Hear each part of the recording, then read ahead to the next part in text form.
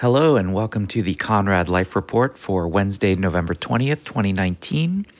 It is currently about 10:30ish in the morning. I took the day off today, but I am going to be spending most of the day with Oliver because he has a half day at school. So in about half an hour, I actually have to go get him.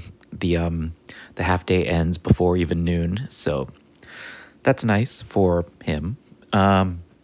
Anyway, sitting in my favorite chair. It's been only a week this time since the last episode, but I thought, why not do it since I'm sitting here? And I read out some notes, and next week is Thanksgiving, and I probably won't really get around to doing this next week. So why not do it now?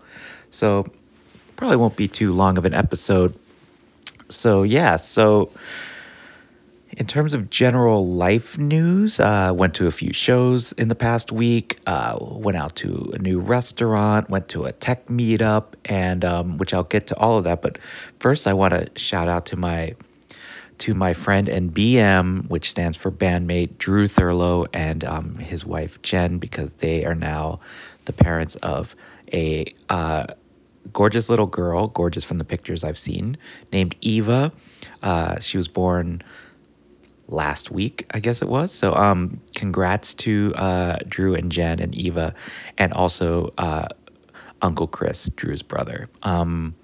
Very exciting news. I can't wait to meet her. The newest and youngest Dumbo resident, probably the youngest.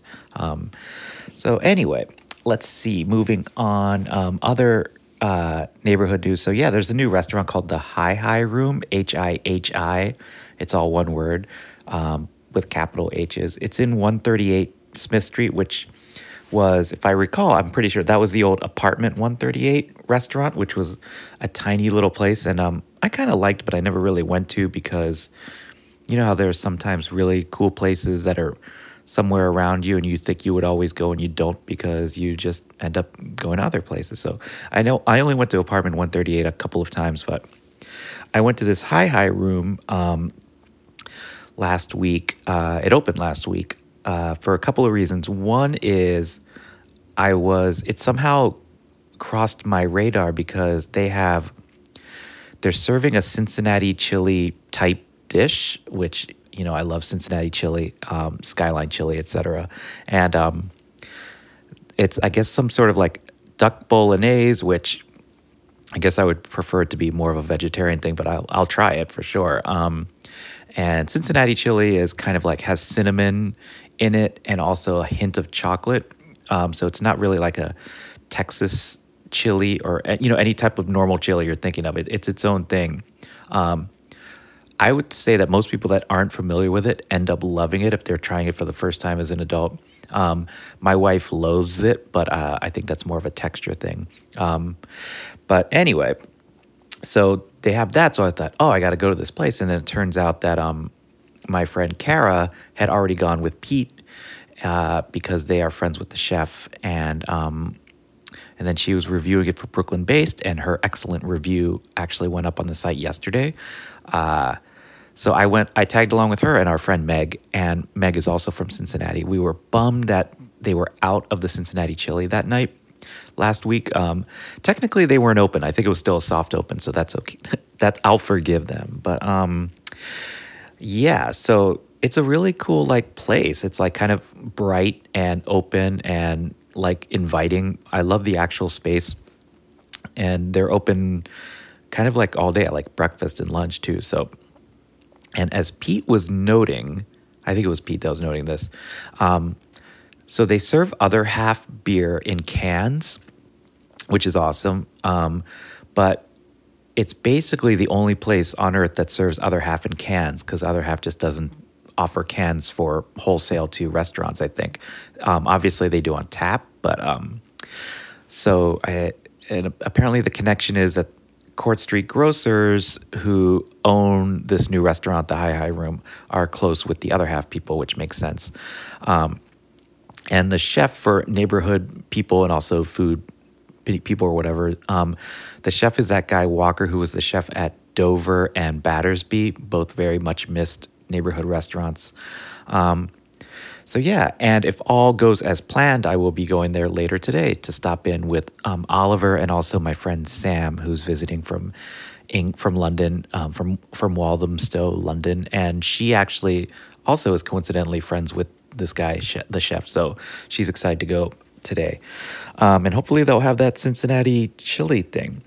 So yes, Sam is visiting from London. She was a longtime resident of Carroll Gardens, and has moved back and forth to London and between London and Brooklyn a few times, and is back in London, probably more permanently than usual this time. And but she comes to New York generally twice a year simply to visit Brooklyn and hang out. So she is currently here. So we went to her old haunt and my haunt, Bar Great Harry, last night, and had a couple of what did I have? I can't remember. It was a Minnesota brewery that I'd not had before. So not like, what's the one out there? Slayer or Surly. Yeah, it was not that. It was some other Minnesota beer. But it was very good. The number of all the taps at Bar Great Harry, which they have 20, number one is usually a Pilsner or a lager. Number two is like what I call the sweet spot. It's like always some dependable, awesome, dank IPA. And so that's this beer from Minnesota last night was in the number two slot. So yes, Sam is here. And let's see, other things I did in the past week. I went to this tech meetup at Media Math, which is this ad tech company in the World Trade Center that my friend Joe, my close friend from childhood, Joe, founded and is the CEO of. So there was a tech meetup on essentially how they deliver real-time bidding at scale. And it was just kind of fun to go to. I went with Gabe, my bandmate and friend, and he's also in tech at United Technologies. And we just went for the fun of it to go to Media Math and drink Lagunitas and eat pizza and sit and listen to a 30-minute presentation on ad tech, which was super fun. And we should do more of that. I mean, I should, but he was saying like, that's fun. This is a nice little way to like go hang out after work. And I agreed. So hopefully we'll do more of that. And then I saw some shows in the past week. So I can't remember if last week I mentioned I saw Superchunk. I think I did. So I saw Superchunk at Murmur like a week and a half ago. And then last week, I saw His Golden Messenger, who I love and have been a longtime fan of, and Oliver loves His Golden Messenger too. So every November or December, he's in New York, the band is. And so this year, it was kind of early this year, mid-November, but at Webster Hall, which he had not played before. But it was a great show. The band this time was Phil Cook, as always, playing guitar and keys. Chris Berner was playing guitar. And so I went with Josh Kaufman, who, thanks Josh for getting me in. And he produced the newest His Golden Messenger record as well as like playing on it, obviously. So it went with him and his bandmate and Bonnie Light Horseman, Anais Mitchell, who just won all those Tonys for her musical, what is it called? Hadestown. And let's see, I saw old friend Jess Lauder there. Dave Goldstein was there. Mike Phillips, my bandmate in various I Get Wild and Other Threes things, was there. And my friend Eric Michelson, I texted when I was on my way there, and he's coming back from Midtown, and he was like, I'm going to stop in. And we were there, and we hung out with his cousin, Brian Harkenreiter, who is a longtime Bowery Presents employee. So it was a real, like, lots of friends and family hang out at His Golden Messenger, and it was really great. And the show was outstanding. Josh and I and Anais left. They wanted to leave, cut out a few minutes early to get a cab back to Brooklyn, and I joined because I was super tired, and we all live fairly close to each other. So anyway, great show. I also on Saturday night saw Robert Forster, the musician, not the actor, obviously, at the Bell House here in Brooklyn. Robert Forster was one half of the Go-Betweens, the legendary Brisbane/Sydney/London, England band. And if you recall early this year, my friend Elaine lent me Robert Forster's memoir from a couple of years ago called Grant and I, which Grant being Grant McLennan, his partner in the Go-Betweens, who passed away in 2006, who died of an unexpected heart attack at a young age. So Robert Forster lives in Brisbane, and as you can imagine, doesn't come over here very often. So this was his first, I guess, New York show in 11 years, and the Bell House, I think it was technically not sold out because they were selling tickets that day, but I mean, it was packed and clearly, essentially sold out. And I saw a lot of faces there, people that are like, you know, people like, how do I describe this? Like, the people that recognized how special and rare this is, they were all there. Like, I mean, it drew out the quote unquote big concert going names. It was kind of funny. You know, the people you just see out at shows all the time, like everyone was there. And actually, right in front of us was, I had to have this pointed out by my concert goer, friend Matt Frampton, who pointed out that Guy Picciotto from Fugazi was right in front of us. A special thanks to Steve from Chicago, who could not make the show but bought the ticket way back in the spring and gave me the ticket. Thank you so much. It did not go to waste. I very much had a great time. So saw a couple of great shows this week. Tonight, if I get this podcast up today, if anyone's listening today, tonight at Threes Brewing is our monthly Dead Night with Scott Devendorf and Bradley Goodman and others, and friend Dave is we got his tapestries we're gonna hang up just because they look cool, and as always, like, we have this poster by our friend Daryl Norson, who I've never met, but he lives in Boston. He does a lot of great posters for The National and actually his Golden Messenger, and he did the new Garcia People's artwork. It's just like a nice little crew of friends and like-minded souls. And anyway, and then Saturday night I'm playing this gig in Jersey City at FM Bar, which I've never been to, but the Talking Heads band I'm in, I Get Wild, is playing a late show, and from what I understand, this bar is going to be a hoppin', and it'll be fun. So yeah, that's my musical exploits. And the other thing I wanted to mention is, I forgot to mention this last episode, but I listened to the new Van Morrison record. I love Van Morrison, all Van Morrison. And I especially love, to be honest, 80s Van. This new record, first of all, is outstanding. What's it called? 3 Chords and the Truth. It's outstanding, and it sort of like lives halfway between like a Tupelo Honey, St. Dominic's Preview vibe, and also Avalon Sunset. If you know Van, then hopefully that makes sense to you. But, you know, very like major key soul R&B, beautiful melodies with just incredible singing by Van.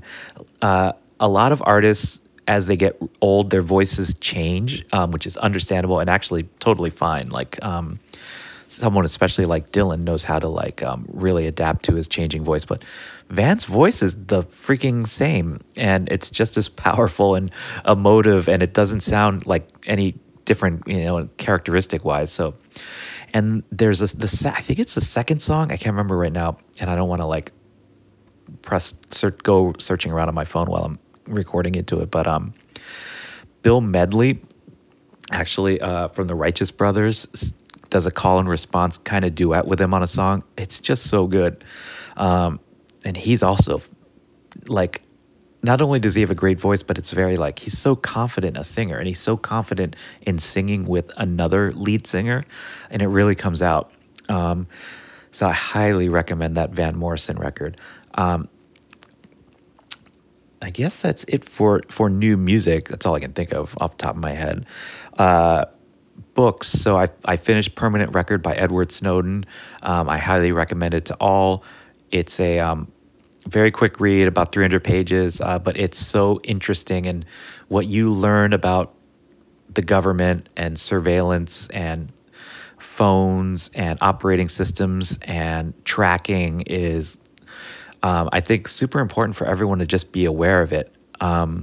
It's pretty hard to avoid all this stuff completely in the society we live in, unless you want to throw out your smartphone and not really go online with the convenience that you're used to. But and he recognizes in the book, even via the perspective of his now wife, where like he recognizes that not everyone wants to cut all ties, and there's like it's all a matter of degrees, but I think it's important for everyone to kind of recognize what's happening and what's happened since in the last 20 years. It's essentially since September 11th, which, that event coincided, it came at a time when like the internet was becoming so ubiquitous that the government wanted to control it. And then September 11th sort of gave them a reason to do it. And that control is never going to be relinquished. Anyway, great book. And, it's a memoir with certain key events in it. So if you say got it from the library, it might be good to just read parts of it, skip to the stuff you want to read. But anyway, important book, I think. Dear Life, I'm in the middle of the Alice Munro book from 2012, collection of short stories. She only writes short stories. And it's basically her last book because she is 80-something and I think retired unofficially. Alice Munro stories take place generally in small towns in Ontario, and they're so simple, and they lull you with their beauty and their simplicity, and then just some key detail will come out, or some like out of nowhere bizarre sentence from a character, and it shocks you because you've been lulled into this like simple, quiet world, and the merest little change can really pull the rug out from under you. There's such and some of the stories are like just devastating, quietly devastating. She's such a beautiful writer, and these stories are so good. The stories are generally 20 to 30 pages long, so I finish all of them usually in a commute. Sometimes I have to it kills me. I have 7 more pages, and I have to wait till the end of the day on the way home. But you can generally read these, you can read an entire story in a sitting. So Alice Munro, Dear Life is the one I'm reading. I had not read Alice Munro in about 20 years, because I remember 20 years ago I talked to somebody when I was almost, I guess, essentially my first job. But we talked about Alice Munro, and that got me to read some then. And before that, I had last read Alice Munro in my grade 11 English class in Canada. So anyway, and the other thing that was kind of fun, books related, is that I'm on these waiting lists at the Brooklyn Library for things like the Gia Tolentino book and the A Warning by Anonymous book. And I saw on Twitter that other people were chiming in, friends of mine, saying that they were also on these lists. And I kind of like the little world of reserving your books online and being in line for a hold, and just how other people do the same thing. It's so much more convenient than the way the library used to be, which I'm not blaming the library, and I've always used and loved the library. But these days, to just go online and place things, and you can place freezes, or you can get rid of a hold if you've read the book elsewhere or something. It's so convenient and kind of fun. I guess that's it. I'm going to keep this short as I wanted to, but yeah, so this is episode 32. I guess the next episode will be after Thanksgiving. We'll be in Cincinnati, which I hope will go well. We'll be in Cincinnati for some of the week and then back for most of the week, here and there. I guess that's about it. So I will chime back in with the Conrad Life Report in December. So anyway, this has been episode 32. It's 11-something in the morning on Wednesday, November 20th, 2019. Take care and see you next time.